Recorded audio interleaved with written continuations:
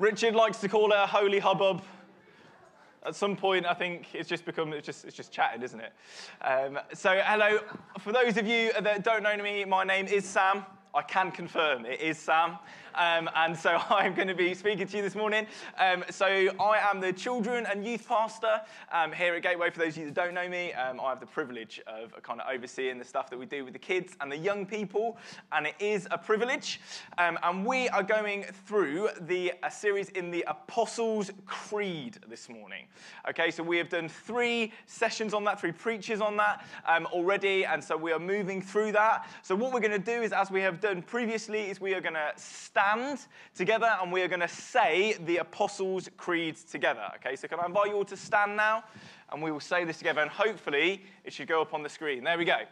Okay, so I believe in God, the Father Almighty, creator of heaven and earth. I believe in Jesus Christ, his only Son, our Lord, who was conceived by the Holy Spirit, born of the Virgin Mary, suffered under Pontius Pilate, was crucified, died, and was buried. He descended to the dead. On the 3rd day, he rose again. He ascended into heaven. He is seated at the right hand of the Father, and he will come again to judge the living and the dead. I believe in the Holy Spirit, the Holy Catholic Church, the communion of saints, the forgiveness of sins, the resurrection of the body, and the life everlasting. Amen. Please do take a seat. Part of my story is that I became a Christian when I was 14 years old, and I became a Christian in an Anglican church, okay? So I became a Christian in a Church of England church, and so part of my discipleship, part of what it looked like for me to learn about who God was and what he was about and what that meant for me was through reciting the creeds and through doing liturgy. And I still have a special place in my heart for these things because of the way that they shape me. So when I heard we were doing a series on the Apostles' Creed, I was very excited because this was a huge part of forming me when I was growing as a Christian, when I first became a Christian and learning about who God was. And so we have done 3 sermons, as I mentioned, one on the Father, one on the Son, and one on the Holy Spirit.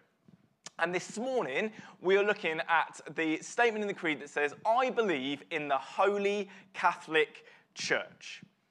And I think what you can feel is that this feels a little bit like a crunching gear change. So we've looked at who God is, that God is Father, that God is Jesus, he is the Son, and he is the Holy Spirit. And then after that, we're all of a sudden jumping into the church and what that's about.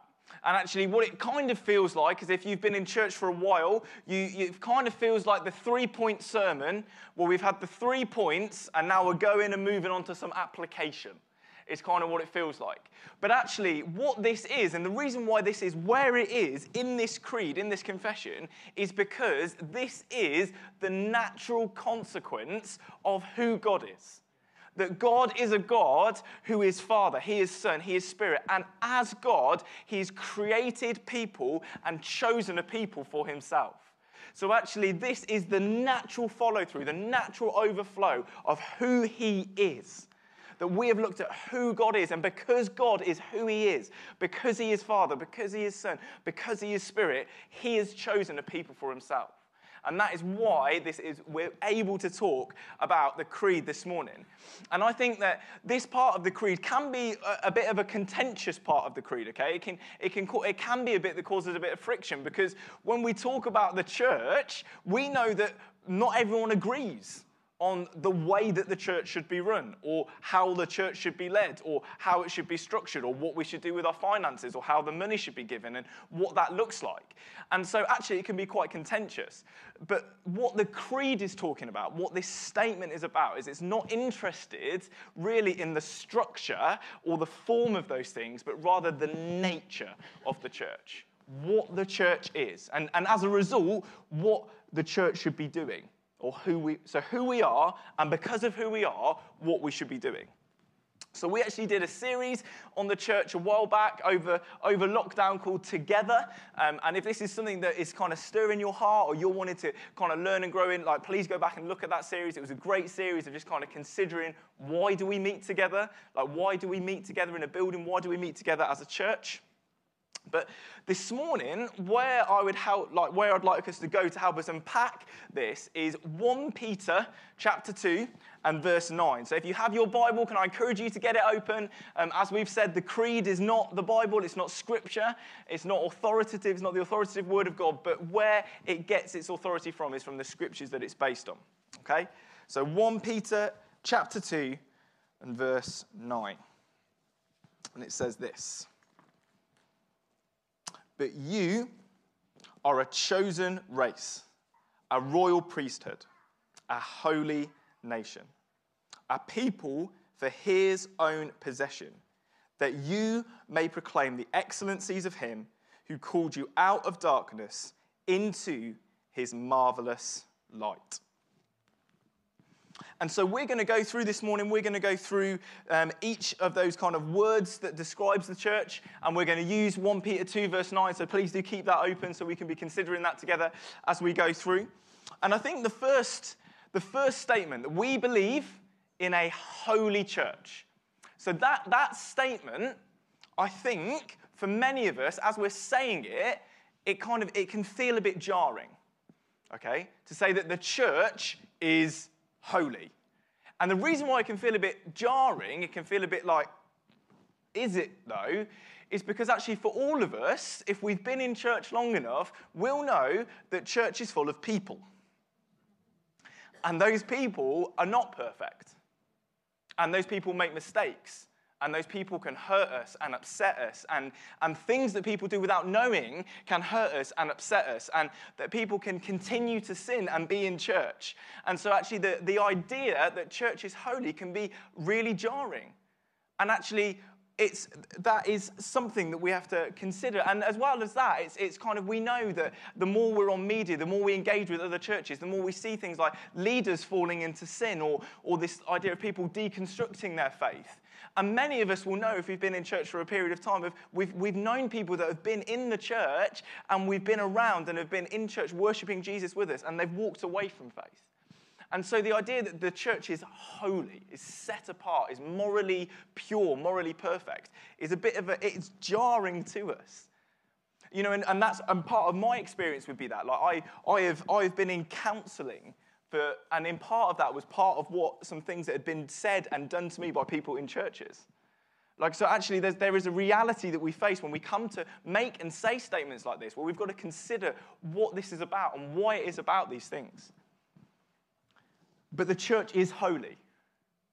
And the primary reason why the church is holy is because Christ has made us holy.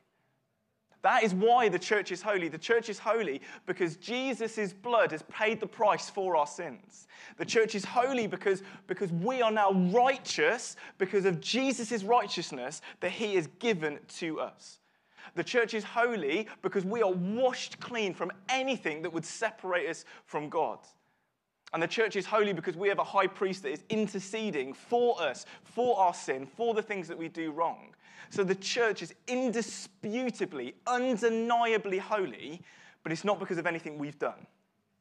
And it's not because of anything that we are currently doing. It's because Christ has made us holy.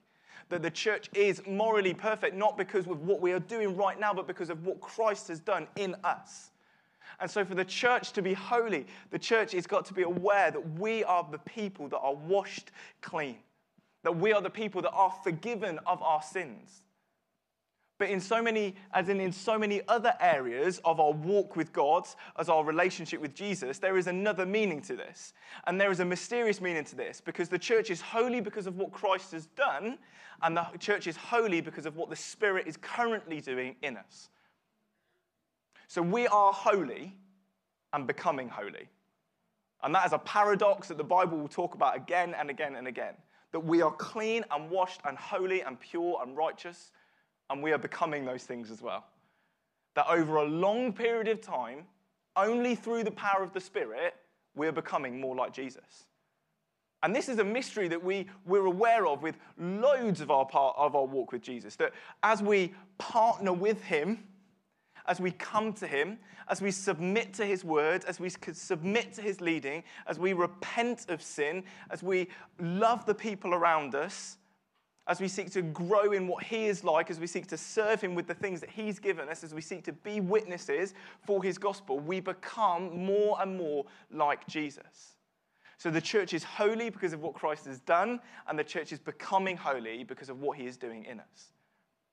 And the truth is that the more we submit to Christ, and the more that we follow him, and the more that we pursue him, and the more that we go after him, and the more that we put things to death in our lives that would not please him, aren't like him, the holier we become. Because there is a partnership in it. So the church is holy. And when Christ looks at his church, he looks at a holy people. But he also has given us his Spirit so that we can become holy. We can become more like him. We can become more and more set apart to be a people for his name and for his name's sake. And the second thing that leads on from that state of holiness, is the idea that we are a Catholic church. And as I said, I grew up saying this creed. I grew up saying lots of other creeds as well, but I grew up saying this creed. And I genuinely refuse to say this word. I'm not joking. So we'd all be there reciting it in church, and I'd go, I believe in the Holy Church. Because for me, I was like, I don't believe in the Catholic Church. I became a Christian when I was 14. I didn't have a clue about it. I was just like, I don't think I believe in the Pope, and I don't think I believe in that, and all of that sort of stuff. I just don't think I believe in that. And so I was like, I don't want to say that I believe in it, because I don't think I do. And so actually, I think there is that word that's a bit jarring. And I've spoken to a couple of people about what I was preaching on this morning. They were like, how are you going to talk about that? And it's worth being very clear. We're not talking about the Roman Catholic Church. Okay, we're not talking about that. We're not saying that we are the Roman Catholic Church. What we are saying is that we are Catholic in the sense of what Catholic actually means, which is universal. Catholic just means universal.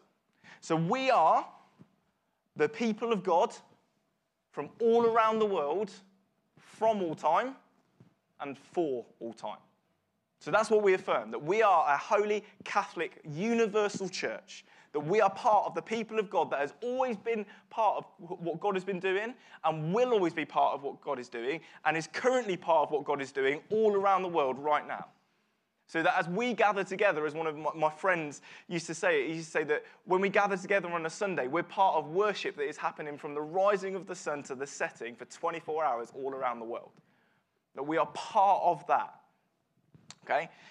So 1 Peter 2 verse 9 would say it like this, that we're a people for his own possession. But perhaps a bit of a better way of explaining it is from Ephesians chapter 4, verses 4 to 6, that says this. There is one body and one Spirit, just as you were called to the one hope that belongs to your call. One Lord, one faith, one baptism. One God and Father of all, who is over all and through all and in all. So we are one church because we have one Lord. And that is as far as the logic of the argument goes. That is it. That is the argument. We are one people because we have one Lord. There is one Spirit, one faith, one baptism. That is it. We are one. Okay? We are universal. Now, there's different expressions of the church. And what Barney said in the first series, when we talked about things that there's stuff that's written in blood, there's stuff that's written in ink, and there's stuff that's written in pencil. So what we'd affirm in the creed, in the Apostles' Creed, is no, this is where we stand, and we cannot move from these things. If we move from these things, we cease to be Christian. We cease to be the church. And then there's things where it's written in ink, and those are things where we would believe very strongly about these things, that we would nail our colours to the mast on these things. And then we have other things that is written in pencil, or as one of my other friends used to say, he said, I wouldn't even get a paper cut over some of these issues. So there's some stuff that I die for, but there's some stuff I wouldn't even get a paper cut over. Okay, it's something that I might have an opinion on, but that's about the extent of it. Okay? And we're allowed to disagree with other Christians. Okay? We're allowed to debate other Christians. We're allowed to consider different ways of reading the scriptures and yet still remain one. And still remain one people and still have a love for one another. And in heaven, and when Jesus returns and we're on the new creation together, you're not going to meet a Baptist. And you're not going to meet an Anglican, and you're not going to meet someone who's Reformed, and you're not going to meet someone who's progressive, and you're not going to meet someone who's Roman Catholic, and you're not going to meet someone who's from New Frontiers or Catalyst. We're just going to be the church. That is it. It will be one church, one people. We will not be defined. We aren't defined by the stuff that divides us. We're defined by Christ who unites us all together. Okay? And so we are one people. The one universal people of Christ's followers from all space and from all time. So we believe in the Holy Catholic, and we believe in the church. Okay? And the church is this word that is used about the church, is this idea to be called out to gather together. Okay? So we are a people who has been called out of darkness into light. We've been a people that have been called out of slavery to sin to freedom in Christ. We've been a people that have been called out of trying to be our own gods and satisfy our own needs to a people that had got all of that fulfilled in Christ. But more than that, we are called as a people to go. We are called out of the gathering to go and to make disciples. So in 1 Peter 2 verse 9, the way that it explains this is it talks about that we are these things. We are a holy nation. We're a people for his own possession. And then it has this word, that you may proclaim the excellencies of him who called you out of darkness into his marvelous light. And this has always been God's plan for God's people. God has always set a people apart for himself in order that they may go and be a blessing to the nations. This has always been what God has done. God created Adam and Eve and said, be fruitful and multiply. Fill the earth, subdue it. God had a covenant with Abraham, and he said that you will be a blessing to the nations. From his family, all the nations would be blessed as they go out as his people, defined as being holy, as being united as one people, to go and to make disciples of all the nations. That who we are is defined by where we go. So we are to go because of who we are. This is who we are, therefore we go. That God has done these things in us that we may go and proclaim who he is. So the way that the scriptures say this is in the end of Matthew's gospel. So Matthew chapter 28, verses 18 to 20.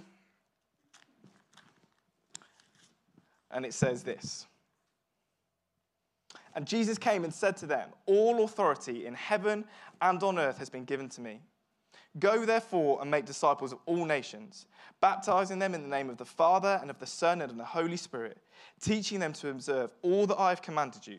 And behold, I am with you always to the end of the age. This commission, this mission to go and make disciples of all the nations, it is not an optional extra to the Christian life. This is who we are. The church is the people who go and make disciples of the nations. This is the definition of what it means to be the people of God.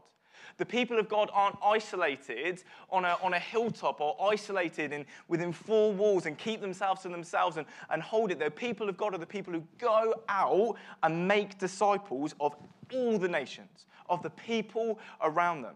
That we do that as a holy people. We do that as a united people, but that is what we do. That is who we are. And this isn't something that is for those who are the leaders amongst us, or who are the confident amongst us, or who are clever enough, or have it together enough, or haven't got all these other things on their time. If you are a believer in Christ, if you are a follower of Christ, you are part of the church. That is, you are part of the church. To be a Christian is to be part of the church. And to be part of the church is to go and make disciples. There is no category in Scripture, there is no category even in church history where that isn't true. To be a Christian is to be part of the church, and to be part of the church is to go and make disciples. And actually, we make those excuses. And actually, within that, there's something to acknowledge that actually I think there's some time and some consideration and some patience and some love that goes with those excuses that we make as why that wouldn't be part of our individual place in the church. Right? There's things to consider. There's lies that have been spoken over us. There's hurts and pains that we need to work through. There's all these sort of things. But if you are here this morning and you are a believer, you are called to go as part of God's church to go and make disciples. That is who we are. That is what we're about. That is what we're going to be about every day until Christ comes back or we go to be with him. It's what it means to be part of the church. And I just feel, as I was preparing this morning, there's just some application points. And the first one is, I'm just going to unapologetically and completely unashamedly just say that one of the places where this lands is children and youth work. Just completely unapologetically going to say this. And the reason why I'm going to say this is because we've seen that there's statistics that look at all the people that have become Christians, and 80% of the people that have become Christians between the ages of 8 and 14. 80% of people who become believers between the ages of 8 and 14. There is a decision point at that age where people go, I'm in, or people go, I'm out. And actually, there is a sense where what we do as a church is we partner with parents. We partner with families in discipling their children. But having said that, there's something that we can do together as a church and building up and raising up a generation of disciples, the next generation of disciples. Faith formation in younger people is something the church has always done. This is one of the ways that we fulfill the Great Commission. And I would love to ask you to consider if this is something that is either on your heart or God is stirring you about, if this is something where you've got a gifting with children and young people, then would you consider joining the team and partnering with us and with families in helping raise up the next generation of disciples? Like, as a team, as a kids team in particular, we're particularly short on women, and we're particularly short of people of colour. And we would love to see our team expand and grow. And so would you just consider that this morning? So that's my first point of application, and I'm not sorry about it. The next thing is about repentance. And I think actually, like I said, I think it's worth acknowledging and considering that there are just real hurts. If you're in the church and you're around people, there will be real hurts. There'll be real pain. And there's no part of me that wants to dismiss those things. But having said that, I think what we can sometimes do is use that as an excuse to justify a poor view of the church. To not love the church, to not love people, to distance ourselves from others, to not be holy or Catholic, universal, together, united and one. And there may be part of us that we need to be repentant of that this morning. Okay? We need to just say sorry to God for the way that we viewed the church and others. And we may need to be saying sorry and asking for help in knowing how can I take part in making disciples of those people around me? How can I do that? Help me to do that. Maybe you need to reach out to someone and ask, help me to do this. Okay, let's do this together. And the final thing is just a plea for unity. You know, one of the things that Satan hates is when the church is focused on being his people, as we've spoken about in the Apostles' Creed. He hates it. So what he does is he gets us divided amongst all these tiny little issues that don't matter into eternity. And what he does is he gets us divided and fighting between one another and disagreeing about all these issues that have got no real purpose right here and right now. Because if we're focused on fighting one another or being right about certain things, then we're not fulfilling the Great Commission and we're definitely not being united, and we become more and more impotent. There's less power to what we do when we're divided. But if we're united as a people, if we're journeying together to make disciples, then there is power in what we do and there is purpose in what we do. So it's just a plea to just let's be a people who are united, who are one. That when we have issues with people, that we would go towards them, ask for forgiveness, or talk about what is going on. To be a people that don't, we're not saying, oh, we're better than the other churches in Ashford. Or we've got these, but actually partnering together with all of God's people to make disciples of the nations. Just a plea this morning. And so there's just a way that I just want us to respond to this. And the way that I want to respond is, I'd love it if we could all stand.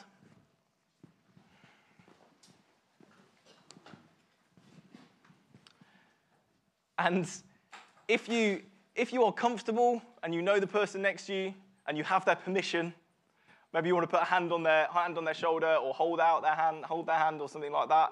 If you don't know people or people aren't comfortable, please don't do it. It's awkward. Okay? Okay. And what we are going to do is we are going to say again together just this line of the Apostles' Creed, okay, that I believe in the Holy Catholic Church. We're going to say that together, okay? And as we're saying that together, what I would love for us to do is that this is a response, that we are affirming that this is what we believe, that this is what we're committed to, and that we're committed to this from this point on into the future, okay?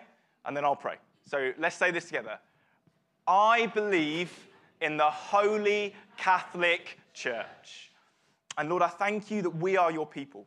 Lord, we are your people that you have saved. Lord, that you have united to yourself, that you have set free from sin.